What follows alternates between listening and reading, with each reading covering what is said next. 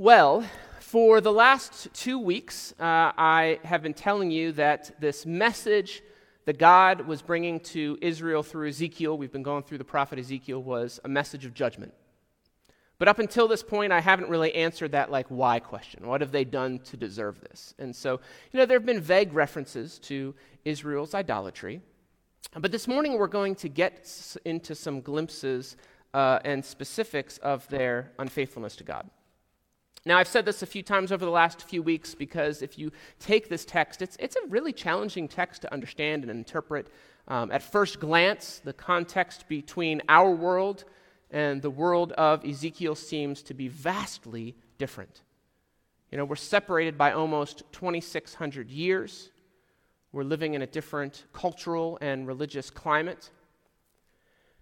But what I think we're going to see this morning, while specific to the time and place of Israel, I think it has ramifications into the 21st century, into the way in which we worship the Lord in a church environment. As the author of Ecclesiastes has said, right, there's nothing new under the sun. I've heard people say there are two things that are maybe not eternal, but are lasting, right? One is the faithfulness of God, and the other is the sinfulness of man. I think they usually flip those because it gives the bad news first. But so there's nothing new under the sun. We continue to fall prey to idolatry. So let's look at how Israel has succumbed to this. So this morning I want to look at three things. First, I want to read through Ezekiel chapter 8 in segments, and if you want to turn there, start turning there now, you're welcome to do so. But in there, we're going to see four specific scenes of idolatry that Ezekiel witnesses. Secondly, I want to briefly select some excerpts, just kind of verse here and there, from chapters 10 and 11 to display the ramifications of their behaviors. How what they did, this succumbing to idolatry, affected their physical and spiritual lives. And lastly, as we typically do, try to understand these themes. How does it relate to our lives? What might the Lord be trying to communicate to us through His Word? Now, just a side note, jump into the text. The focus on this content this morning is on the concept of idolatry. And when we think about idolatry, typically we understand it as a failure to love God rightly. We think about this vertical relationship with God. And while the language, that is the language of the text that we're going to be examining, right? It's going to be talking about Israel's religious unfaithfulness to God. I want to make sure that as we think about this, we aren't divorcing it from an understanding of injustice and oppression. Because too often in our world, and specifically in our modern world, in the modern church, we have a tendency to bifurcate these two themes. As if loving God was a primary concern in the text, and love of neighbor could be separated as like a secondary issue. But to the biblical authors, and in particular the prophets, these issues were inextricably linked. In fact, the Hebrew word for righteousness, tzadek, what in our world we consider to be a spiritual issue, is the same word that is often also translated as one of the words for justice. Now, mishpat is another word for justice that you find, but tzaddik can also be translated as justice, something that we often consider to be more of a social issue. So while the focus of our investigation this morning is upon kind of the spiritual idolatry, we should not disconnect it from the clear ramifications of injustice that was taking place in the nation of Israel as well. And just in case, I'm going to throw a couple of Bible verses. In our text, if you want to go on your own time, kind of find these and look through these, that's fine. I'm not going to read them this morning. But in this immediate context, there's four references to oppression, to injustice, to bloodshed linked with Israel's disobedience. So you can see in the prophet, even in Ezekiel, while we're looking at the spiritual component, there's a lot of this kind of tangible love of neighbor, justice focus as well. And so those passages, if you're following or want to write them down, chapter 7, verse 23, chapter 8, verse 17, 9, and 11, 7. So with all that said, let's jump into Ezekiel chapter 8. I'll read the first 6 verses. And it's the first of the four scenes of unfaithfulness. Ezekiel 8, 1-6. In the 6th year, in the 6th month, on the 5th day of the month, as I sat in my house with the elders of Judah sitting before me, the hand of the Lord fell upon me there. Then I looked, and behold, a form that had the appearance of a man. Below what appeared to be his waist was fire, and above his waist was something like the appearance of brightness, like gleaming metal. These passages speak, it's almost the exact same language of what we saw way back in chapter 1 in this vision of God's glory. Verse 3, he put out the form of a hand and took me by the lock of my head, and the Spirit lifted me up between earth and heaven and brought me in visions of God to Jerusalem, to the entrance of the gateway of the inner court that faces north.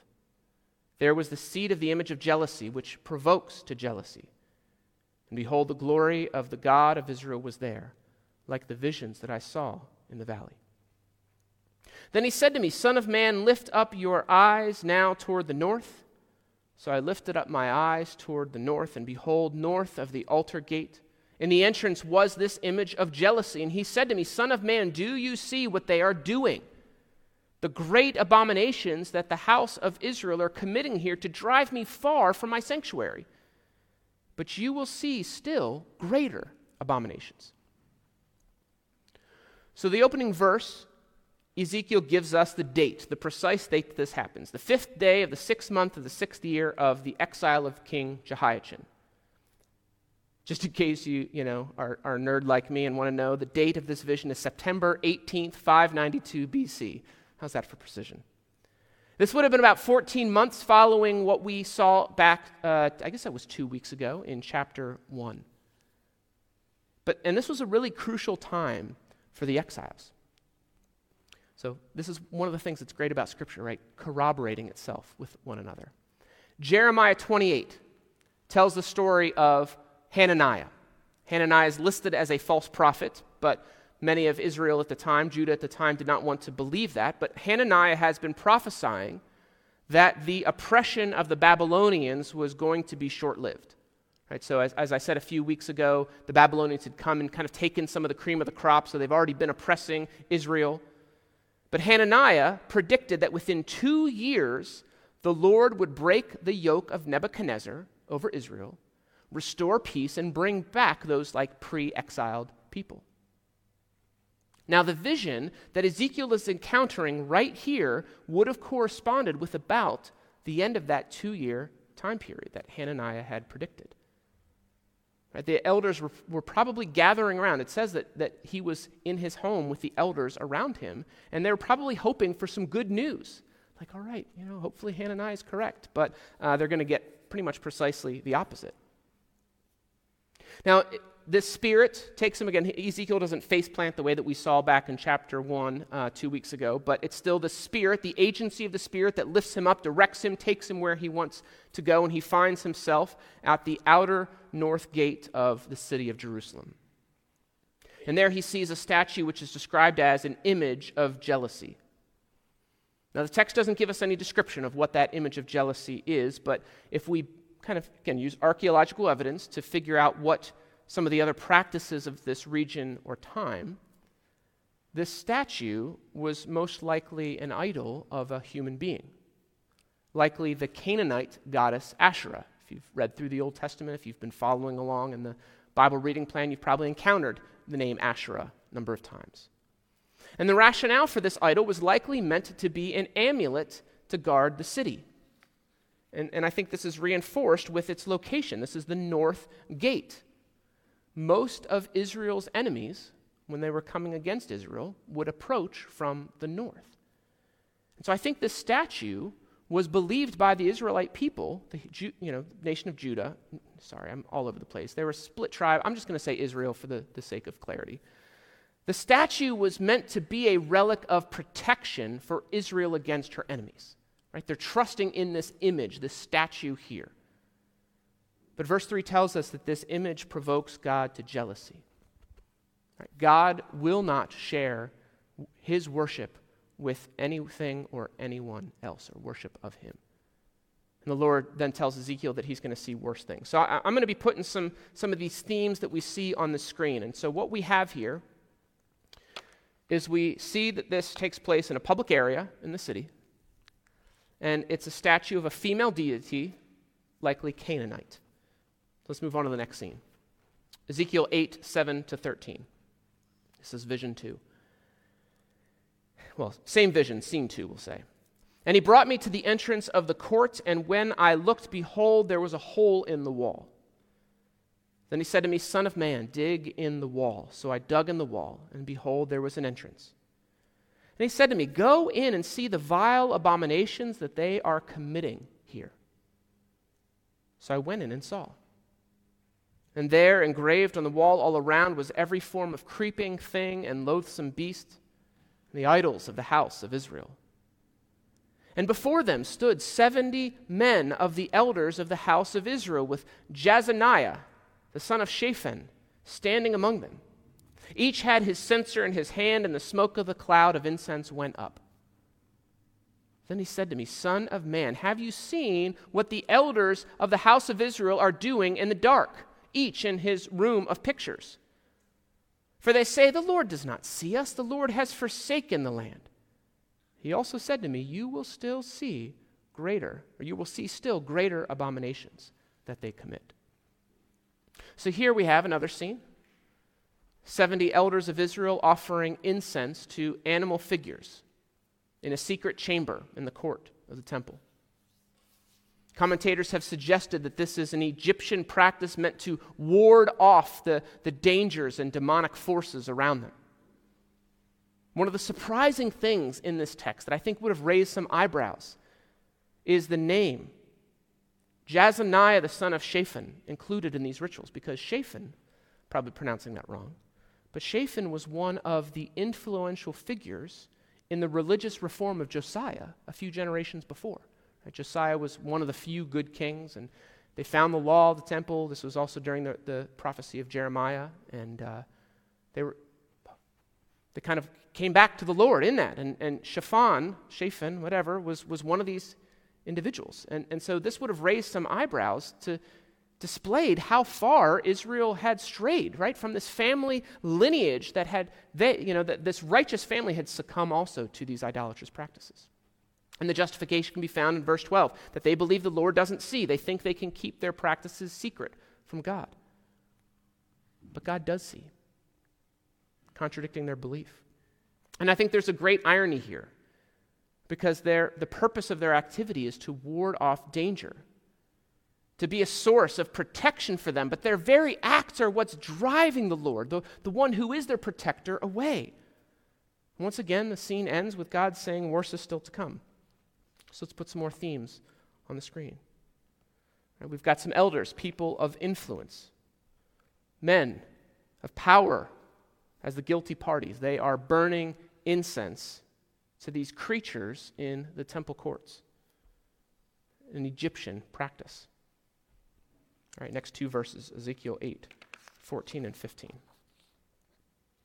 Then he brought me to the entrance of the north gate of the house of the Lord, and behold, there sat women weeping for Tammuz. Then he said to me, have you seen this, O son of man? You will see still greater abominations than these. So now Ezekiel is at the north gate of the temple. You notice they're kind of moving their way from the outskirts of the city to the center of the temple. He sees women weeping for Tammuz. Now Tammuz, this was a Babylonian ritual marking the death and descent of one of their gods, Dumuzi, to the underworld. And he would later return, experiencing kind of a sort of resurrection. And the goal of this was this ritual paralleled the annual rhythm for nature.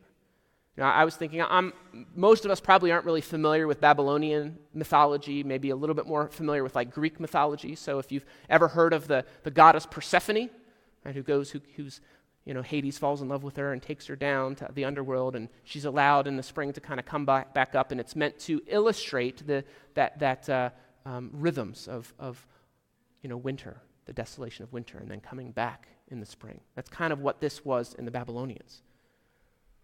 There are some commentators who suggest that ritual prostitution may have also been a part of this practice, meant to promote agricultural fertility. And at the end, God says, as the formula, right, worse is coming. So we'll recap here.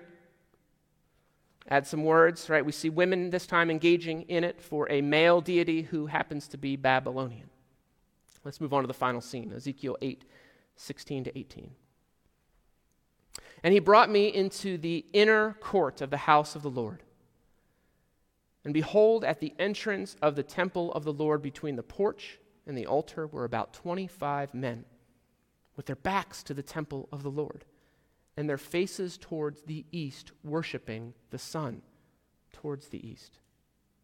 Then he said to me, have you seen this, O son of man? Is it too light a thing for the house of Judah to commit the abominations that they commit here, that they should fill the land with violence and provoke me still further to anger?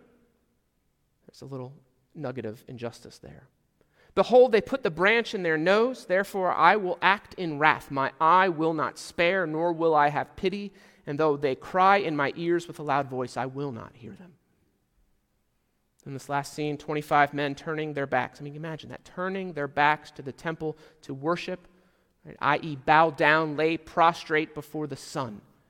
Right? Instead of bowing down before the Lord, they're turning their back to him. So again, we see men in the central area, in the temple, worshiping a stellar body, a heavenly, I was going to put heavenly body, but I don't want us to confuse it with like angelic forces, right? A star, the sun. Now here's something that I find interesting, that I think is important in these four scenes that we see. We find that their idolatry is far-reaching. Notice these words that are on the screen. It covers just about all the different options, right? From commonplaces to the center of the temple. We have both men and women participating, worshiping deities from a variety of cultures, Canaanite, Egyptian, Babylonians. They've kind of just taken, if you've ever taken like a college course on religious studies, like one of the key words they use is syncretism. Right? This is syncretism. They have kind of infused their worship with all these other pagan nations around them. And those false gods take many forms. There's female, there's some that are creatures, there's male, even the stars of the heavens. In the words of one commentator, he says, quote, "This is a unified, universalized religion, the ultimate multi-faith worship service.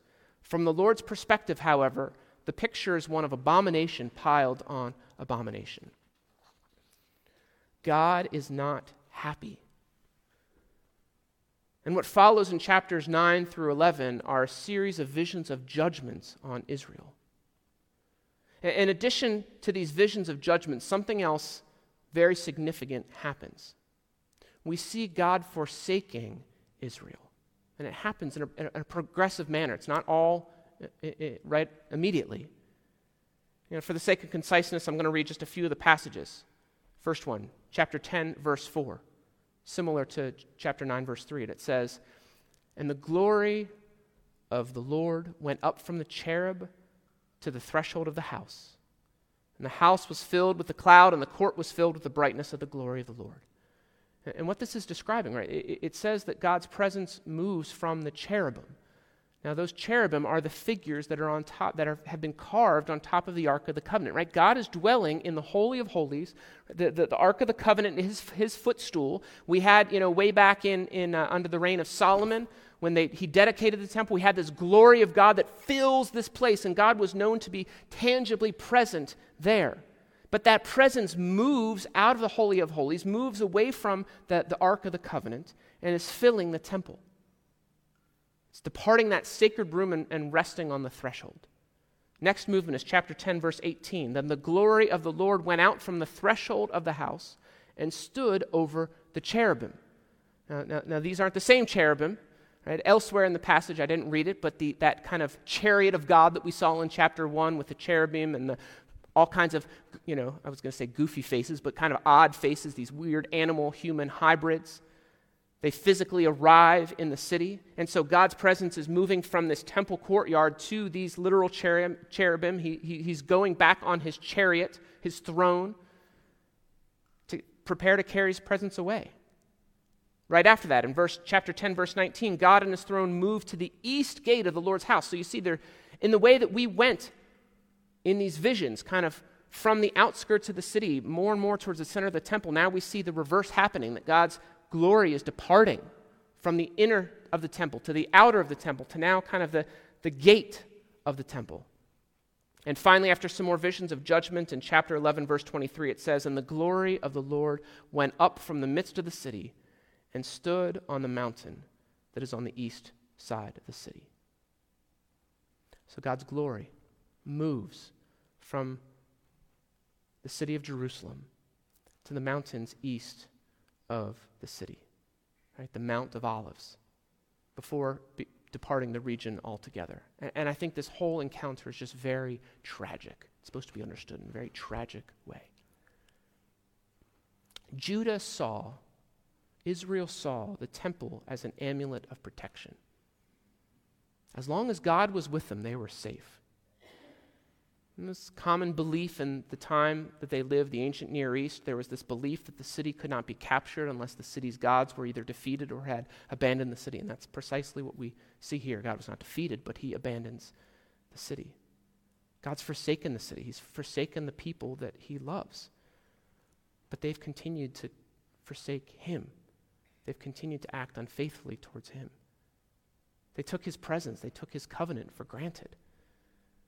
And his departure is preparation for the eventual fall of Jerusalem and the real significant exile by the Babylonians in 586 BC.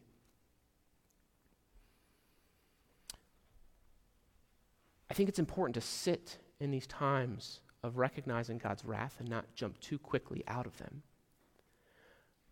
But God is good, and one of the things that he does time and time again that we see, that when there is judgment, he shares hope. So before finally departing to the eastern mountain range, God says this. This is Ezekiel 11, 17 to 20. And we'll unpack this a little bit more because he restates it later, I don't know, like 3 or 4 weeks from now. But it says this, "Therefore say, thus says the Lord God, I will gather you from the peoples and assemble you out of the countries where you have been scattered, and I will give you the land of Israel." So in some sense, he's saying, like, this is going to be painful. It's kind of like a cosmic timeout that Israel's getting for their unfaithfulness. But he's saying, I'm going to bring you back. And when they come there, God says, they will remove from it, from Jerusalem, from Israel, all its detestable things and all its abominations. And I will give them one heart, and a new spirit I will put within them. I will remove the heart of stone from their flesh and give them a heart of flesh, that they may walk in my statutes and keep my rules and obey them, and they shall be my people, and I will be their God. God promises to bring restoration to their souls. Right? God he will do a miraculous work in their lives. He is going to be the one to perform spiritual surgery, removing those hearts of stone, those hearts that have been hardened and calloused, that have rejected him, and he's going to transplant them with hearts of hearts of flesh that will honor him, that will obey him. Right? Obedience is the goal here. It says that these new hearts will cause people to walk in his ways. So while the sin of the people have driven him away, God provides a ray of hope that this is not forever. Now, the last thing that I want to say before we turn to application is that this has some pretty lasting theological undertones as well. Because we saw, right, we didn't look at the whole thing, but in chapters 9 through 11, we see this process where the glory of God is departing the temple. But something that's absent in the scriptures. Nowhere do we see that glory of God returning to the temple.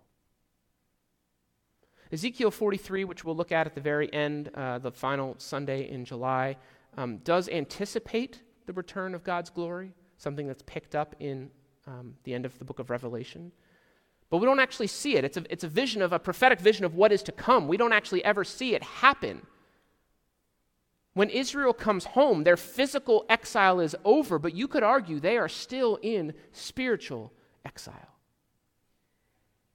And I think this has some important foreshadowing as we read the New Testament, when we see Christ, right, as the embodiment of God, returning back to the temple, returning back to his place. And not necessarily the Holy of Holies. But again, God doesn't go back to the Holy of Holies in the same way or is not bound by that when we get to Revelation either. But again, we'll get there in a couple weeks. But I think it's important that Israel's physical exile ended, but the spiritual exile continued. Let's take a look at what we've learned, what we've examined, and see how it might apply for us today. And I have two themes that are interconnected in this passage. What we saw from chapter 8 is that Israel has left Yahweh, that they have gone after every alternative God in their midst. And at first glance, it might seem like, we don't have too much in common with Israel, right? Like, I haven't erected any statues as amulets of protection over our city or over my house. But I think you could make the argument that our nation does this. Maybe not with a physical statue, but we worship the military-industrial complex, the arms race, if you will. Speaking softly and carrying a big stick, in the words of, I think it was Teddy Roosevelt. Right? Our national security is based on the size and prowess of our military and the vast arsenal of nuclear warheads that could probably destroy the world many times over. Now, if we don't have hope in the sovereignty of God, maybe you need that source of security. Where else is it going to come from? But for those who follow and trust in Christ, that should not be where our trust is, where our security is, I would argue. We might not be burning incense to ward off demonic spirits, but I know of plenty of people in the culture, but even Christians who continue to follow their, astrological horoscopes, understanding, what's life going to be like today? This past week, it's a pretty lengthy quote, but I think it's really good what he said. Skye Jitani, I talk about him all the time, Holy Post, but I followed I subscribe to his daily devotional. And he said something in alignment. He's been going through the Psalms. But he said this. He said, quote, "You may not be tempted to offer sacrifices and prayers to other deities, but when you face difficulties, is your first instinct to turn to God. In the modern world, we have our own pantheon of lesser gods. They are the myriad of problem-solving strategies we give our time, money, and energy to because they promise us quick solutions to life's problems. In this way," he says, "we are no different than the ancient Israelites who offered sacrifices to Baal when they feared a bad harvest. In times of fear and scarcity, we desperately want a sense of control. We want certainty. So we turn away from the Lord and run towards false gods, the politicians, preachers, hucksters, and charlatans, promising us a guaranteed outcome if we put our trust in them. Certainty is a very alluring mistress." I think this fits with our experiences. We worship the gods, I don't know why that came up, I'm sorry. We worship the gods of money, of power, of sex. At times, this is even disguised in this garb of religion. As Skye said, we want certainty, and so we might pursue faithless expressions of righteousness with a desire to force God's hand to bring blessing to us. Even we saw this in Ezekiel's vision. There was worship taking place in the temple. It doesn't mean that it's true worship. Just because we find ourselves within the building of a church, just because we participate in a worship service, doesn't automatically indicate that we are worshiping God rightly.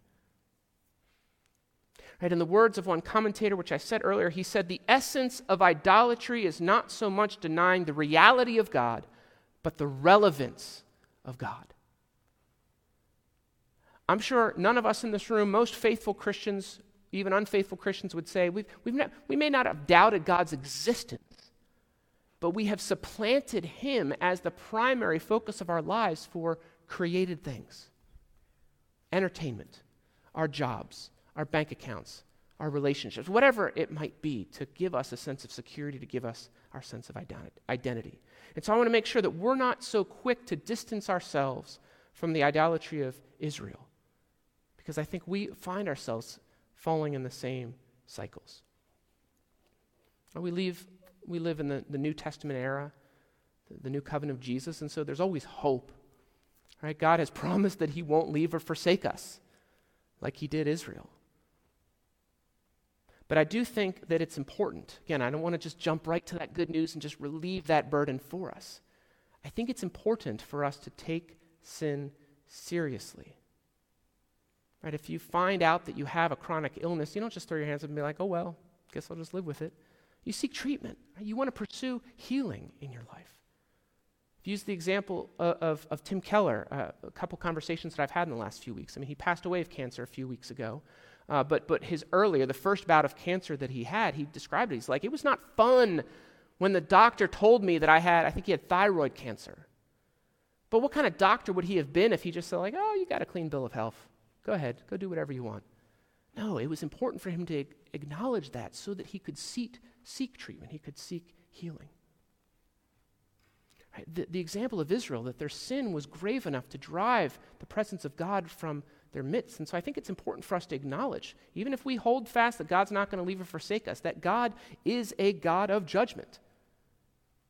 When defining his character to Moses in Exodus 34, he describes himself as slow to anger. He's slow to anger. He's slow to respond to judgment. He is patient, but he doesn't wait forever. Right? It assuages our conscience when we jump to the other parts that showcase his mercy triumphing over judgment. You know, that I do think God is merciful and his mercy is far greater than his judgment. But I don't want to skip over that reality too quickly. You know, Paul addressed this when in the Christians in Ephesus. Ephesians 4:30, he said, do not grieve the Holy Spirit of God, by whom you were sealed for the day of redemption. I think it's important that we should not live in a way that tolerates our own sinfulness, that we can just, Bonhoeffer calls it cheap grace. You know, we just want to lavish in the grace of God. All right, God's going to forgive me anyway. It doesn't matter what I do. I mean, yes, that's true that God is going to forgive us when we're in Jesus. That's a terrible, terrible conclusion to come to. We don't want to drive that presence of the Spirit from us, grieving the Holy Spirit. And so I would encourage us. I know there's been a lot of bleakness the last few weeks. Hopefully next week we'll bring some more hope of God's goodness and kind of that foreshadowing of what God's going to do. But as we go about our lives, I want us to learn from the lessons of the Hebrew people. Inventory your life. See where there might be false expressions of spirituality. False expressions where you're taking that security in something that's not God. And instead turn to the living God, trusting in him and him alone. So here I have just two questions again this week for us. The first is this. Right? What is that source of security? I like the way that Skye put it, that when life becomes difficult, what is the first place that you turn to? I'll confess, for me, it's not usually prayer. Should be. But I find myself going to, problem solving, self-reliance, whatever it might be. Second thing is this, and I know this might be uncomfortable. It's definitely uncomfortable in our age. But does your picture of God have room for a God of wrath and judgment? Thinking through what might be some mental or emotional barriers that might be standing in the way of receiving that. Because again, we want to read the full. We don't want to cherry pick passages. And like I said, that passage, Exodus 34, God's showing, kind of expressing to Moses his character. He says things, like holding people accountable, holding fast to judgment on sin for the third and fourth generation, but then showing love to thousands. So again, I think there is a disproportionate of judgment and mercy, but I want to make sure that we don't just ignore it. It's not negligible in that regard. So anyway, what that might look like to think about that and think about what wrath and justice and judgment looks like. So anyway, let's pray and then we'll close out our service.